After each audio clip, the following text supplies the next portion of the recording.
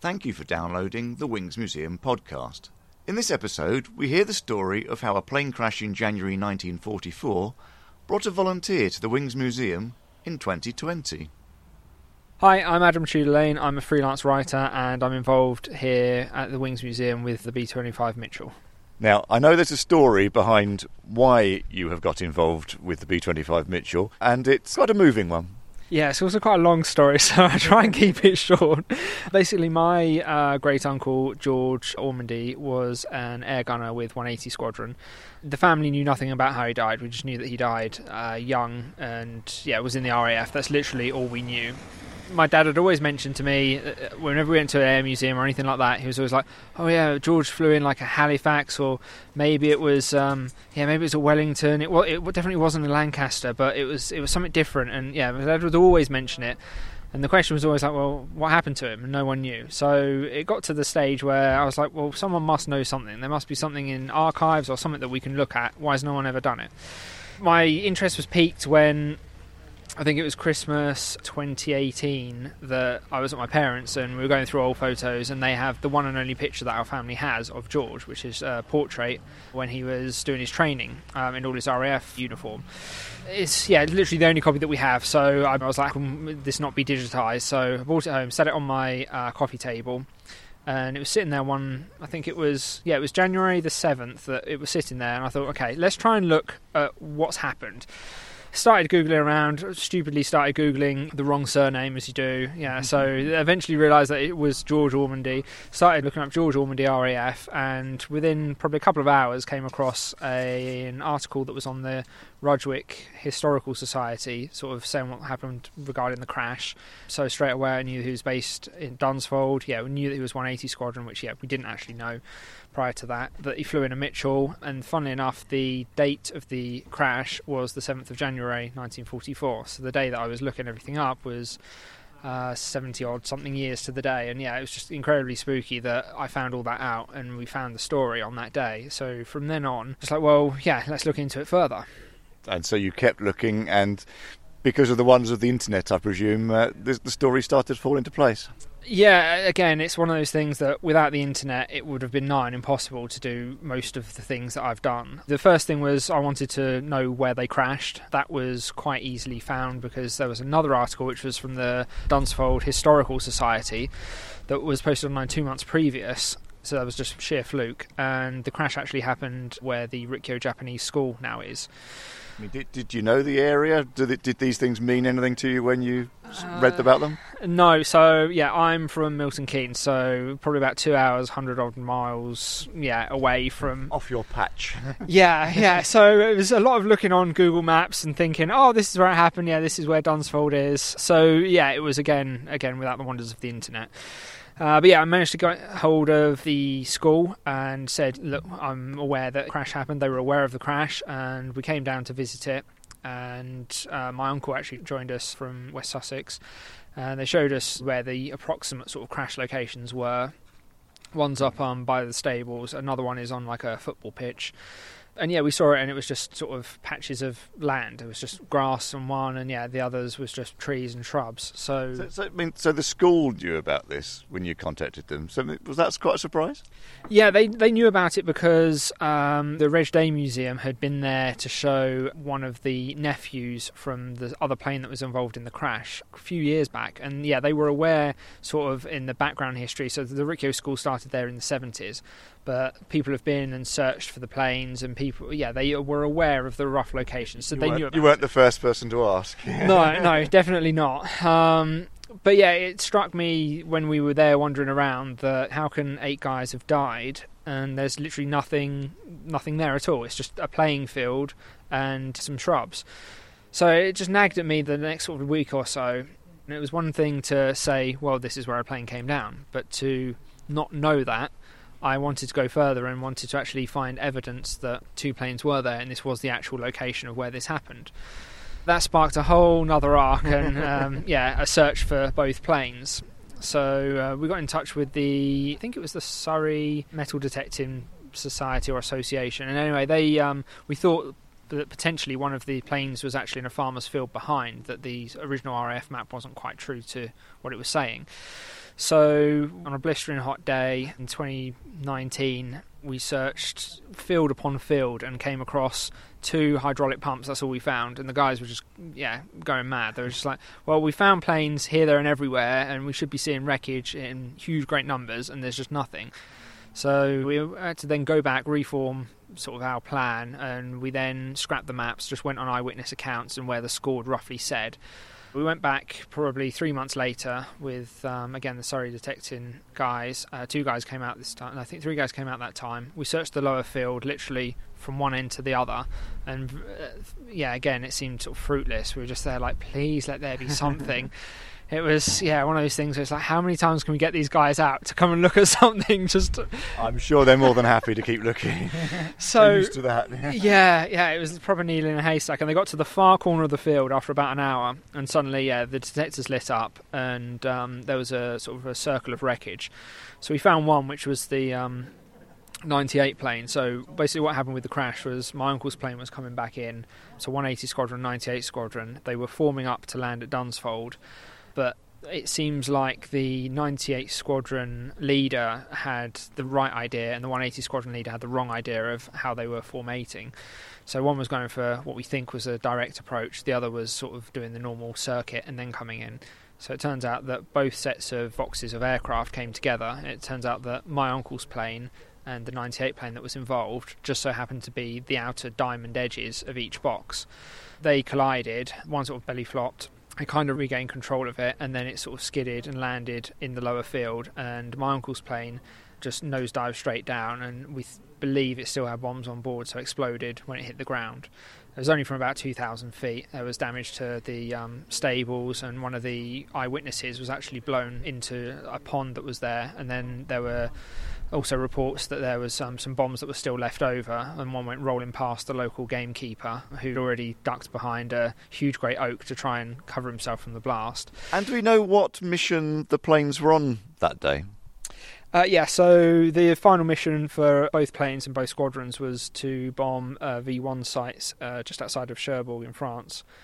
And again, one of those things that nagged at me. I was like, well, what V1 site? What route would they have taken? So again, with help from the guy at Dunsfold Historical Society, we managed to find a 1944 map of the V1 sites in the area.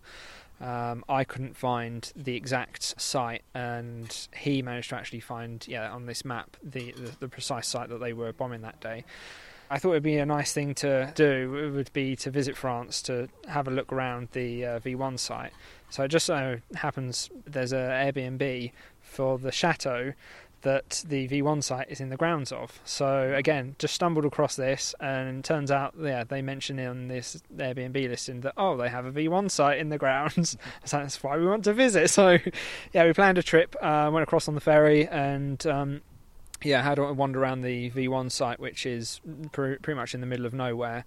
But so well preserved. There's just tons of it there, and you can actually walk down the V1 ramp, which is all being reclaimed by nature. Incredible place. And you just think that, if that day had been slightly different, would some of those buildings not be standing there today? And really, that's one of the reasons why 8 guys died, was for those bits of concrete that are still standing to this day. So we found the crash location of the 98 plane. And then the 180 plane was up near the stable, so we were searching for that, and I knew this was my great uncle's plane. And again, it was kind of fruitless. They found sort of some shells, some ammunition, but there was nothing to say that a plane had been here. And then a few feet away from where I was standing, there was a piece of aluminium that came up, just completely covered in mud and just twisted like the other bits that we'd found.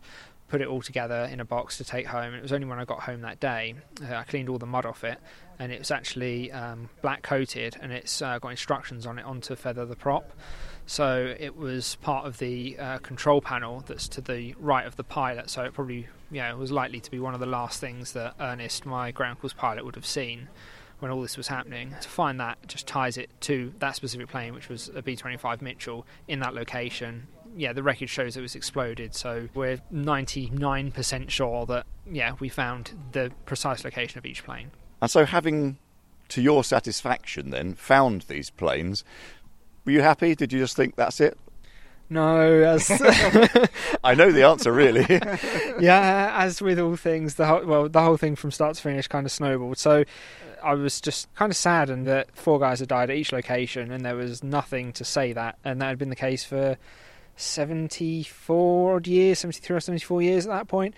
So, yeah, I just couldn't believe that either the original owners of the house hadn't put anything there. There was nothing there by the school, which, I mean, at the end of the day, it's not their thing to try and commemorate anyway. So, yeah, I then started thinking, well, there needs to be some sort of permanent memorial so that people can see and actually realise that, 4 lives were lost at each location. That then sent me down a completely different path because obviously from the outset I was like, well, there's no point in having a memorial without making other family members aware. So I then realised that there needed to be a memorial service to unveil this, and at that time I was only in contact with the family of the pilot in the other plane.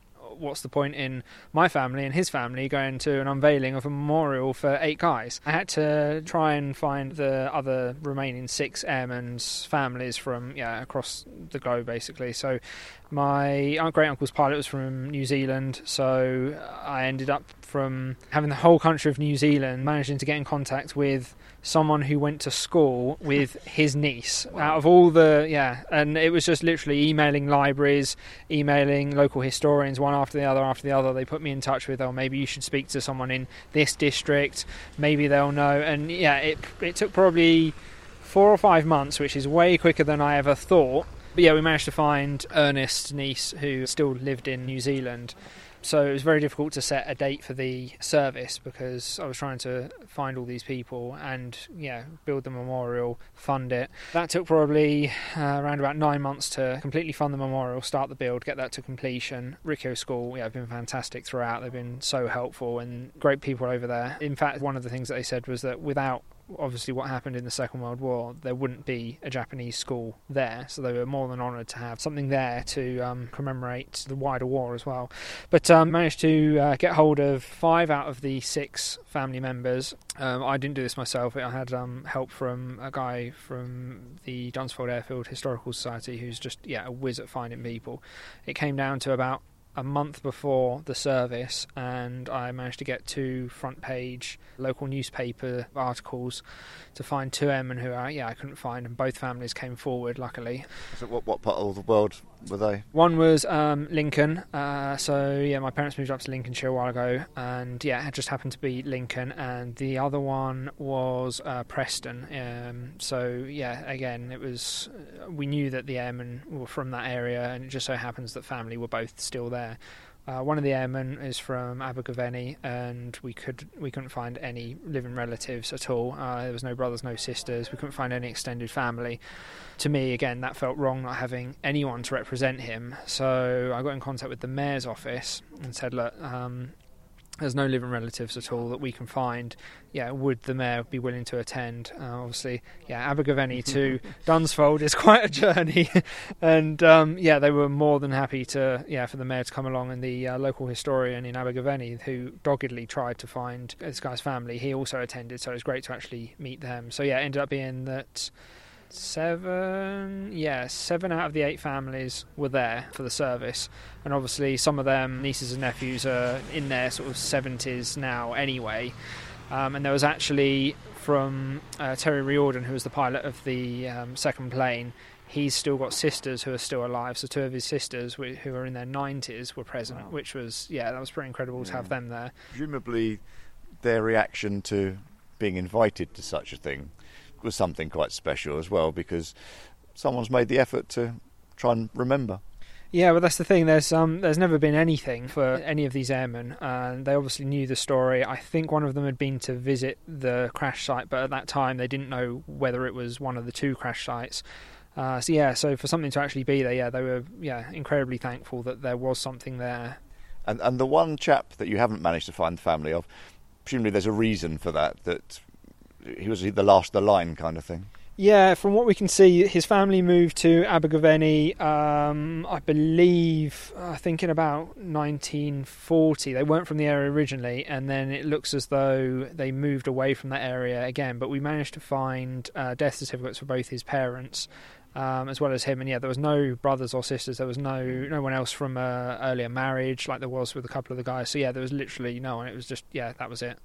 And so what is the name of this gentleman? Douglas Morris. I managed to visit the grave of every single airman. It started off that I wanted to just visit George's crew, but then we ended up being in Lincoln, so I went to visit one of the guys who was in the other plane, and then from there I was just like, well, yeah, it feels wrong not visiting them all. So again, out of like my own sense of duty to do the right thing. But yeah, we went to his grave, and yeah, it was really sad to see that we couldn't find anyone for him. It's one of those things. You never know, someone might pop up. What was the name again? Douglas Morris. So yeah. If someone might know. Yeah, definitely. And of course, speaking of the research, I mean, how easy is it to actually find out about specifics of one squadron, one group, whatever in the RAF? Is the information out there? Yeah, so it's one of those things that, again, I thought it was going to be a nightmare to try and find, but it turns out that a lot of the squadron ops books, like the operations books, which details every mission that they flew on, which crew flew what plane, everything like that, a lot of it's digitised within the National Archives. So even though you have to go to the National Archives to view them on their computers, they're not available on the actual website. They're all just free to download. You can't actually view the physical books because I gather they're too old and fragile. If everyone wants to look, and I presume it is a popular area of research, so there's a fairly good chance lots of people would want to. Yeah, it seems that that's probably the most likely reason why they were digitised.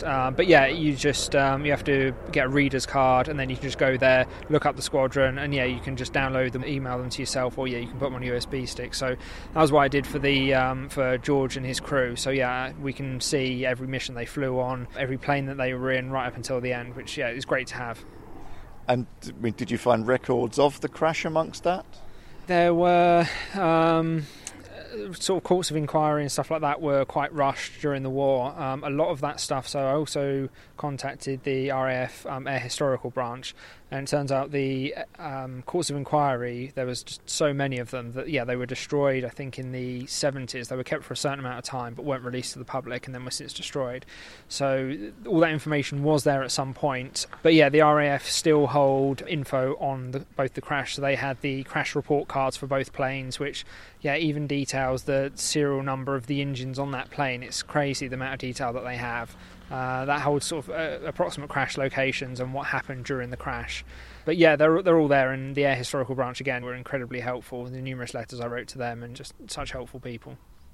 So having found all this information, you've got your memorial, you now have an interest in this kind of plane, the Mitchell. Yeah, so I obviously knew about the Doolittle raid and things like that in the past, but I can't say that I was ever a fan of the Mitchell or had any specific ties to the Mitchell before this. I'll be honest, I hadn't heard of it until fairly recently, so I guess it's one of those planes that's sort of under the radar. Yeah, well, it's, again, they were hardly used by the RAF really compared to US Army Air Force. But yeah, I didn't know much about Mitchells. I was just, randomly sort of searching on eBay as you do for sort of Mitchell models, things like that. Just generally being a little bit sad and geeky. But I saved I had a watch list saved for RAF B-25 and got a notification probably about 2 months after I originally searched for it. Saying, that 2 parts had come up when I had a look, and it said crash parts in the description. So, opening them, just having a look, I was like, oh, that's interesting. It's similar to the bits that we found. Scroll down, and, they were involved in a crash at Rudgwick. It had the squadron number, it had the right plane number. So, instantly it was just frozen, just chills ran across me. I was like, this is incredible. Originally, someone dug the site in the 60s, it turns out, was now selling their collection. So, a frantic message to the guy, phone call later, and, he confirmed that, his long-term friend was selling his collection. As I said, he went there in the 60s, originally investigated the site. There was also a short report with it saying what they found and what they think happened to the planes. Couldn't come to a deal with the guy for selling them directly to me, obviously. Managed to win 2 sets of them, and then it turns out that I was bidding against Wings Museum, and the 3rd set is now sitting in the museum, which I found last year, January 2020, when I came here to look at the Mitchell. We were wandering round, and suddenly... there's some pieces in a case, and it says Terry Riordan, pilot, and regarding the crash, I was like, oh, so, turns out Wings Museum have a lot more money than me to bid on old parts on eBay. So it turns out that a B-25 that was languishing for many years at various different places in the UK had been taken on by Wings Museum. So my parents and I came down to just have a look to see a Mitchell sort of up close. I mean, there is one in Duxford, there's one in Hendon, both in US Army Air Force colours. But yeah, to see one being restored, we came down and happened to come across Daniel while we were here. Daniel already knew of me due to various things that have been online, and so Daniel was more than aware of me when I said who I was. He said it would be great for me to help out if I could in some way. So to help out, it's just great. It's to have that sort of like family sort of connection and to feel like I'm bringing sort of some of the past back, because there isn't an RAF coloured Mitchell currently on display in the UK. So for that to come to fruition, I feel it's something that I should do for George and the crew. For more information about the B-25 Mitchell bedsheet bomber project, have a look at the Wings Museum website, www.wingsmuseum.co.uk, and the project's very own Facebook page, facebook.com/B25 Mitchell bedsheet bomber.